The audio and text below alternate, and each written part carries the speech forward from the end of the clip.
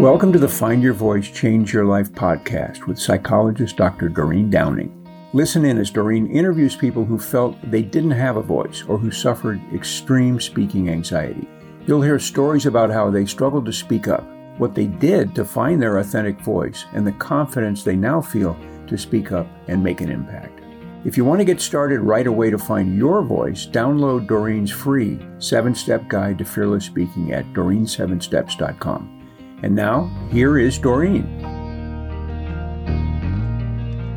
Hi, I'm Dr. Doreen Downing, and I'm a psychologist and host of the Find Your Voice, Change Your Life podcast.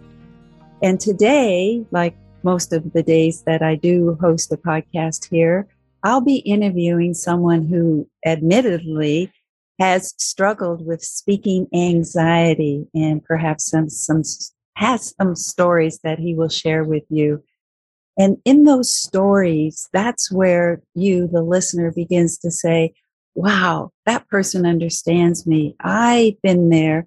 And these guests that I invite have had a journey to find their voice. And so that is meant to inspire you also. So today I'll be interviewing Brian Wagstaff. And let me tell you just a little bit about him. He sent me some things I can report about. Since leaving a job in the corporate world with Boeing commercial airplanes 17 years ago, Brian has owned a number of businesses and has been a real estate investor. He has been involved in 5 different network marketing companies, and through all of that, he has hired numerous coaches to help him in his journey. And somewhere along the line, one of them convinced him that he needed to become a coach as well. Yay. I can't wait to hear about that.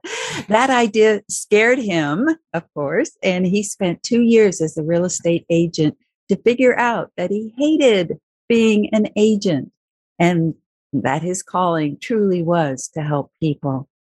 And an opportunity to buy the Public Speakers Association was presented to him, and he jumped at the chance to develop his speaking abilities as well as spread his message. And Brian, welcome to the podcast today. And we're looking forward to you sharing your journey and your message. Oh, well, thanks, Doreen, for having me. And it was fun listening to that introduction. I mean, it's weird coming from the other side and hearing about yourself. And it was like, wow, that's a pretty neat introduction. Yeah, well, you have had a life, and you've had lots of lives, it sounds like, with several, like 17 years in a corporation, and then also just venturing out on your own and then becoming a coach. So you've had a lot of mileage to learn. And yeah, that's what we're here today. So we're starting with anxiety, perhaps, that somehow you had recognized as speaking up in public. And so if you can share some stories or something about your memory of what it was like to be younger before you hit the corporate world, I guess, and also your coaching and your public speaking business. Way back when, what would you say are some of the earliest memories you have about your speaking anxiety? Well, I've done a lot of, like I said, I've done a lot of network marketing, and I was a real estate agent for a while. And it seemed like all of those people, or all those different jobs, they wanted, or I shouldn't say jobs, or businesses wanted me to talk to people on the phone and cold call. And I found out that I have a lot of call anxiety. So this isn't necessarily related to being on stage or public speaking, but I still think that it applies, because I think a lot of the reluctance for making calls is very similar to being on stage. But in this process, I was meeting with a coach, and I learned, or I figured out that my call anxiety came from when I was 6 or 7 years old. And what happened was my mom told me that I needed to call a lady in our church about something about church, Sunday school, or whatever it was. I'm not exactly sure. but I needed to call this lady who I didn't know very well. And to me, looking back now, 6 or 7 years old, and you have to make a call. I don't know if we can get 14-year-olds, 15-year-olds to make calls. They're so busy texting. But I mean, I wasn't into texting because it wasn't around back then. But my mom wanted me to be able to talk on the phone. And I appreciate that she wanted to teach that to me. But anyway, so I was making this call and I didn't know what to say. And she said, "Oh, well, just ask for, if their mother is there." And so I made the call, and someone, a male voice, got on the phone and answered. And I said, "Is your mother there?" And by how deep his voice was, I knew that I had made a mistake. And he said, "Oh, well, I haven't lived with my mother for 15 years or whatever it was. I don't remember." And then he laughed. And that just crushed me, because I was, he laughed at what I said, and I was like, "Oh no, I made a mistake. That was horrible. Oh, I never want to make calls again." And after that, I had a really hard time calling someone unless I knew exactly what to say when the person picked up. But it was also the fear of not knowing who picked up that caused a lot of anxiety. So anyway, and the coach that was coaching me on this, he said, "Well, is it possible that man, he laughed because it was so cute, that you were so cute?" And that thought had never entered my mind until he brought that up. But I want to go on to another story, and it does. But before you do, I want to interject here, because your story so far I've done quite a few podcasts. I haven't heard this one about it being call anxiety, and it's not so much about getting up and speaking to a whole room full of people. It's not even about being at a meeting and raising your hand. It's about making a phone call. And that's where anxiety was for you as an adult. And then you traced it back. You remember something that got lodged in your brain. And that's what happens, I think, for, when we look back on our childhoods, that there's an association phone with fright or with humiliation, embarrassment, whatever it was for you at the moment. And it gets lodged in our brain, deep in our brain, that our conscious mind might not even remember. So I'm glad you shared that. I'm glad that, number one, you shared it was an early memory. And a lot of people listening might want to say, "Well, that's no big deal." But it was for a little 6-year-old boy who's maybe got already some anxiety or nervousness or discomfort about engaging with people. So thank you for sharing that. And especially people that I don't know. So I think it's just talking to people that I don't know in general. Once I get to know them, I think it's much easier. Can I ask something? Sure. Because you have pointed to that a couple of times now, people you don't know. What do you think is that about, the people that you don't know?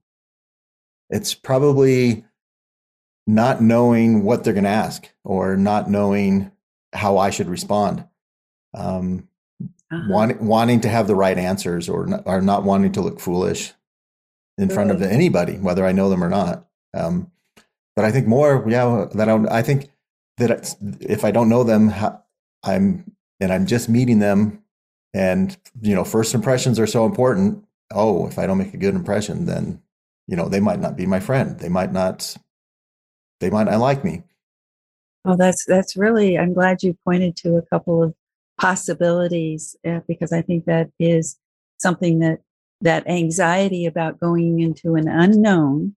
In fact, our conversation is a little bit unknown. It's not scripted. Yes. We're just having a conversation, and I'm asking you a question about something, and it's not like you have a prepared answer. So I appreciate you thinking out loud about, well, what could be so scary about encountering people that you don't know? And I think it might be something kind of in that hind brain.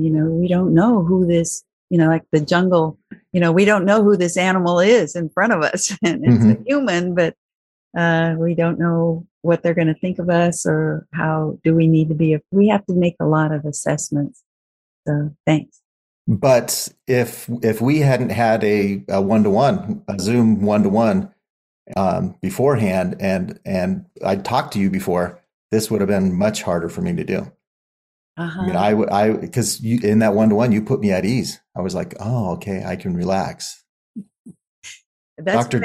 Doreen is great, and she makes you feel good. And so I'm not nervous talking to you. Wonderful. I appreciate that. Well, you said you had another story. Let's go. Yes.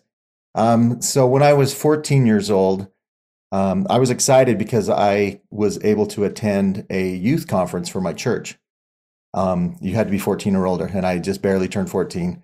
And so I went to this youth conference where there was about 500 kids. There was a gym full of 500 or so adults and teenagers. And we were having a presentation, and we were supposed to dress nice. We didn't have to wear like a suit and tie, but we needed to dress nice. And so I found a nice shirt, a polo shirt, and then a pair of slacks. And I didn't want to wear the shoes that I would wear on Sunday with my suit. So I was like, okay, I want to wear tennis shoes. And so I was looking through my shoes, and I just bought a pair of football shoes for the upcoming season. They had never been worn, and I was excited about football. So I was like, I think I should wear these football shoes with my nice pants and nice shirt. And I asked my sister what she thought, and she said, oh yeah, I think that's fine. Go ahead. And my mom didn't say anything, which was surprising because usually she would say, oh no, you have to wear something nicer than that. Those shoes don't go with this outfit. So I'm sitting in the gym, and I'm on the aisle, and the speaker up on the stage, he's asking for a volunteer to come up on stage. And no one volunteered, of course. I mean, we're all teenagers. No one's going to volunteer to go up there. And he points at me and says, hey, you wearing the white shoes, come on up here. And I was like, oh, I should have never worn those white shoes. If I was wearing black shoes, he would have never noticed me. And so I got up on stage, and he had a blackboard there, and he said, I want you to write all of your greatest strengths, your best attributes, all the good things about you. I want you to write those all on the board right now. And I thought, well, I can't do that.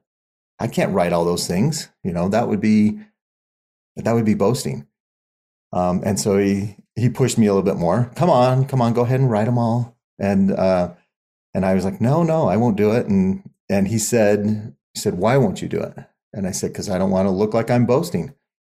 And I don't remember what happened after that, but eventually I got off the stage, and I didn't write anything on the board. So I didn't have to, he let me go, but I was humiliated. Well, I was just so mad that he brought me up there, and I was not knowing what I was supposed to do. Like, what answer did he want? Was that the answer he was looking for? I don't know. Was he trying to embarrass me? Was he trying to get me to put those things up there so everyone could look at them? I don't know. But at that time, I thought, okay, I should never wear white shoes with dark pants. And I thought, I never want to be up on stage being asked questions where I don't know the answer to. Well, there you go again. It's so similar to the other story about being thrust into a situation that you're totally unprepared for, and you have no idea what's being asked of you. And even the answering feels like you can't even take a risk answering the question because it might be wrong, or yeah. But all in all, no matter what I did, I could be wrong. Yeah. Yeah. So, no matter what. I can't win here, so I'm not going to do it. Uh-huh. And so on one hand, I'm thinking, well, good, brave you for just saying no. You're right. It's kind of like that coach you talked about who said, well, could it be that the man laughed because it was cute? Well, I'm acknowledging you for saying, I'm not going to play this game. It doesn't feel good to me. It's uncomfortable. I'm going to leave the stage.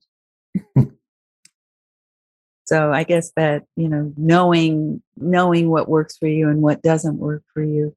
But on the other hand, what we're talking about are incidences that felt like it rattled your body in such a way that you carried anxiety with you forward into being an adult. Yeah. You said there was a third story? Yes. Yeah. So not much later, while I was still 14, I was in a junior high band concert, and the way the music was written, they put in I played trombone, and so there was music written for baritones, and the baritone they put it in there like that the trombones will play this unless there is a baritone in the band, then the baritone would play it, and so we were practicing it. And sometimes the trombones, we would play it because we liked it. It was the fun part of the music. So we would play it with the baritone.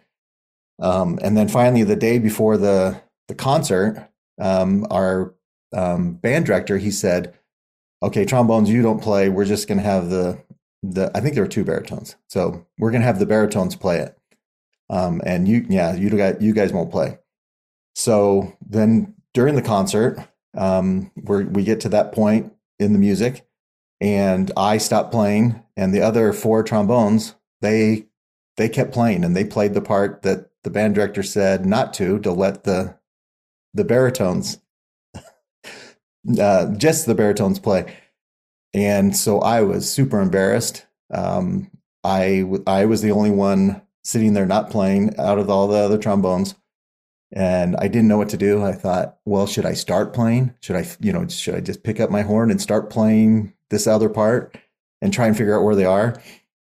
And then I just decided, no, I can't do that. I'm just going to not play. And then after the concert was over, I said to my friends, hey, what happened? And they're like, oh, yeah, we decided to play it. We thought it'd be fun.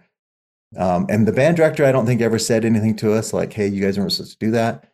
But in my view, everyone in the entire audience was looking at me like, why aren't you playing? You're supposed to be playing.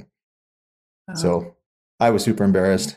And I had some other friends that were there at the concert, and I talked to them later and said, oh, did you see me do that? Oh, it was horrible. And so what was their answer? Did they say they did notice that you stood out? I don't even remember. I don't remember. Doubt it, of course. But I think what you're saying also shows us that if we asked 100 people who were listening, watching, and not a one said they never noticed you, it still matters most of what you were feeling. So, 100 people telling you that they didn't notice would not convince you to feel like you had done something that was embarrassing, because that embarrassment was in the moment for you. And they're trying to say, oh, don't be embarrassed, but you're saying I was. So I think that's an important point, that, other people could try and soothe your feelings. But if you felt it, there's truth in feeling like, oh, I'm screwing up here and I don't know. Just that kind of fright of, ooh, I don't know what I should do. Should I pick it up? Should I play? Should I, should I pretend I'm playing? Yeah. It's those moments of being kind of caught, I guess, and that's seems to be the theme that of the three stories that you're telling me is, that whole deer in the headlights moment that people talk about, where you're just trapped, stuck. All of a sudden, the bright lights are on you, and you can't escape. That's what it feels like. You can't escape. Yeah, that's right. Yeah, and there's, I don't know how many people were there at that concert. I don't know, a couple of 100, 300, I don't know. But it felt like everyone was watching me. Yeah, and so we can say, of course not, they weren't. However, what you're left with, and what people who have fright or who have anything close to a traumatic moment in their life, what's left is the sensation, the physical sensation of being in the middle of the spotlight trapped. and that you can't get away from it. And that sensation is what lingers in our bodies and in our brains and in our, I think, even at a cellular level. So here you are, you've got a number of incidences that all seem to add up to the same thing of like, ooh, I want out of here, but I can't get out of here and I don't know what to do. And, but somewhere along the line, now we could talk about, well, so what was your journey? I know you had coaching, and how have you been working on overcoming this fright that landed in your body? Well, I think that number one, the biggest thing is for me to be able to start looking back at these stories and finding them from my past and say, oh, this is where this came from. Because I hadn't really thought about those stories until, I had coaches ask me about it. And in fact, the one about the band concert, I didn't even remember until, I don't know, half an hour before we started recording. All of a sudden it came to me. It was like, oh, that was another time where you were on the stage and you wanted to be invisible. Oh, that phrase you just used is so powerful. I just felt it run through my body. You wanted to be invisible. Yeah. That seems to be the core of what you're talking about. And I bet anybody who's listening right now is probably going, yeah, they felt that wanting to be invisible. And that's true. Here you are, and you can't hide. That was what I was beginning to really sense, is that you can't hide, and yet you want to be invisible, and yet you're standing out like a sore thumb. So the connecting the dots and acknowledging that there are some roots to anxiety feels like what you're saying has been useful for you to understand yourself and to gain a deeper awareness, deeper insight on some of the causes of what might still be lingering. And so when you do this, when you do start gathering these moments and making the links and getting the ahas, how does that help ease currently? Okay, well, I think that there's two important questions that I've had to ask myself after coming to these realizations or remembering these stories of things that happened. So the first one is, what story am I telling myself about the event that happened? What's the story in my mind? Because the story was, 500 people are looking at me, or, 300 people, or whatever it is. All of these people are looking at me and they're thinking about it. Even when the concert was over, in my mind, those people are still thinking, oh, what a great concert, except for that one boy who didn't play his trombone while all the other trombones were playing. That's the story that's going through my mind. All of my friends remember it, all of the, maybe the parents of the other kids are like disappointed. Oh, that concert was terrible because of, this one boy that stood out. Those are the stories that were going through my head, So it's, so what is the story that you're telling yourself? And then what meaning are you putting on that? What's the meaning from that? The meaning was, oh, you're not a good musician, or, oh, you're not meant to perform in front of people. Oh, you're not meant to be on the stage. Those are the kinds of things that or conclusions that I jump to. So I'm learning that, you can't change your past, but you can change the story that you're telling about yourself. Say that one more time. That's powerful. You can't change the past, but you can change the story that you're telling yourself. Yes. Change the story and change the meaning of the story, the meaning of what meaning are you taking from that event?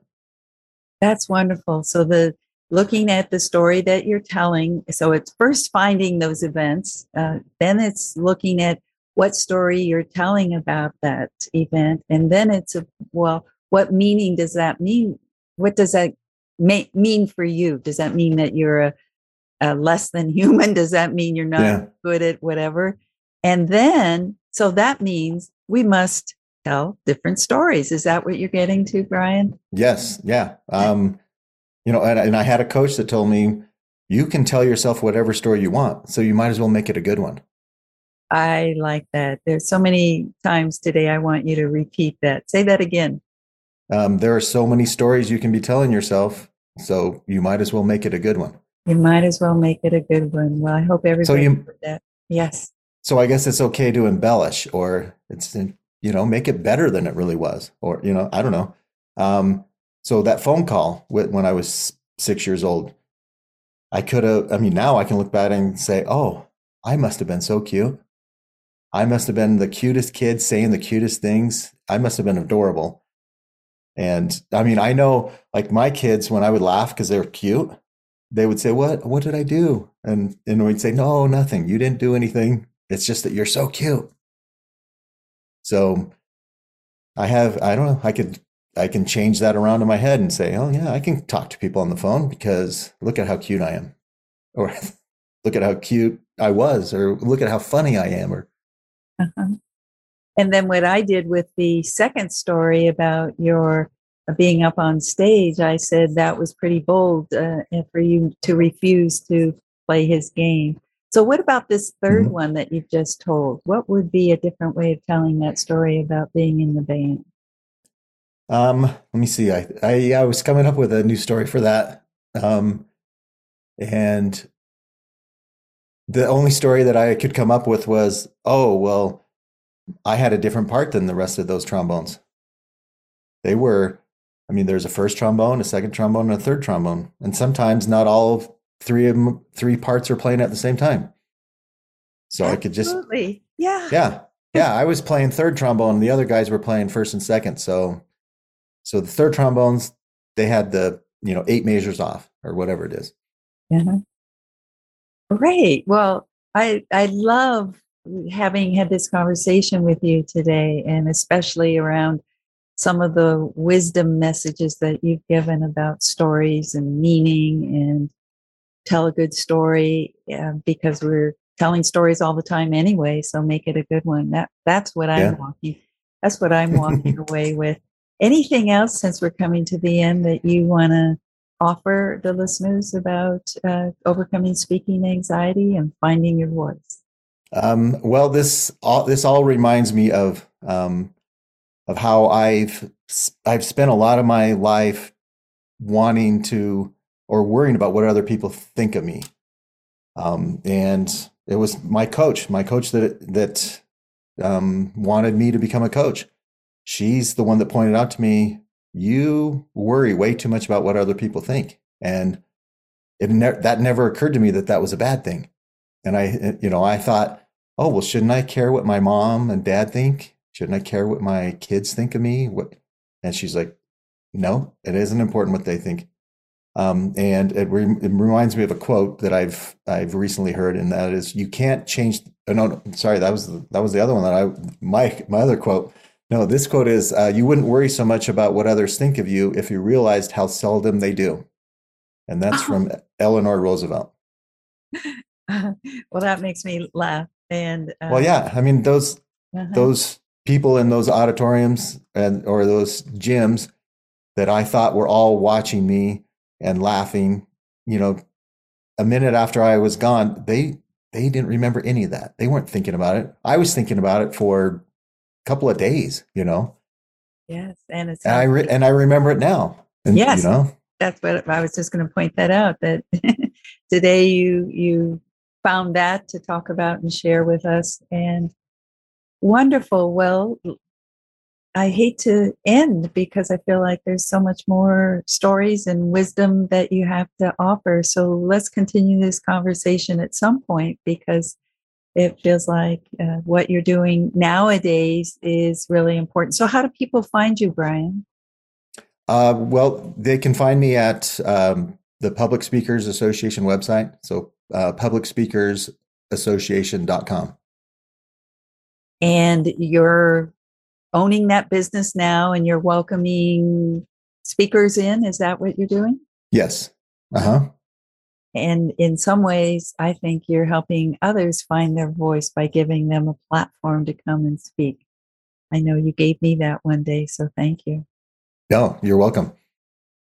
Well, that's the end of our podcast for today. And I want to thank all the listeners for having gone to Apple Podcast and write these fabulous reviews that you've been doing, as well as giving 5 stars to this podcast and your comments about how people show up and how they're real and they're authentic and they tell stories that have depth. And the people get, like today, thank you, Brian, for being vulnerable and unzipping and self-disclosing some moments that are embarrassing for you, but also having shown us today how to get through, what a journey to go back and find those moments, but also what a process you can do to empower yourself today by retelling stories so that they are good ones for you, that they make you stronger. Thank you very much, Brian. Thank you. Thank you for having me. Thank you for being with us today for this episode of Find Your Voice, Change Your Life. Each person Doreen interviews shares what has helped them find their voice. You can learn from these guests and find your voice so you can be confident to speak up and speak out. And remember to download Doreen's free 7-step guide to fearless speaking at doreen7steps.com. We hope you enjoyed this show and will return next time. Until then, goodbye for now.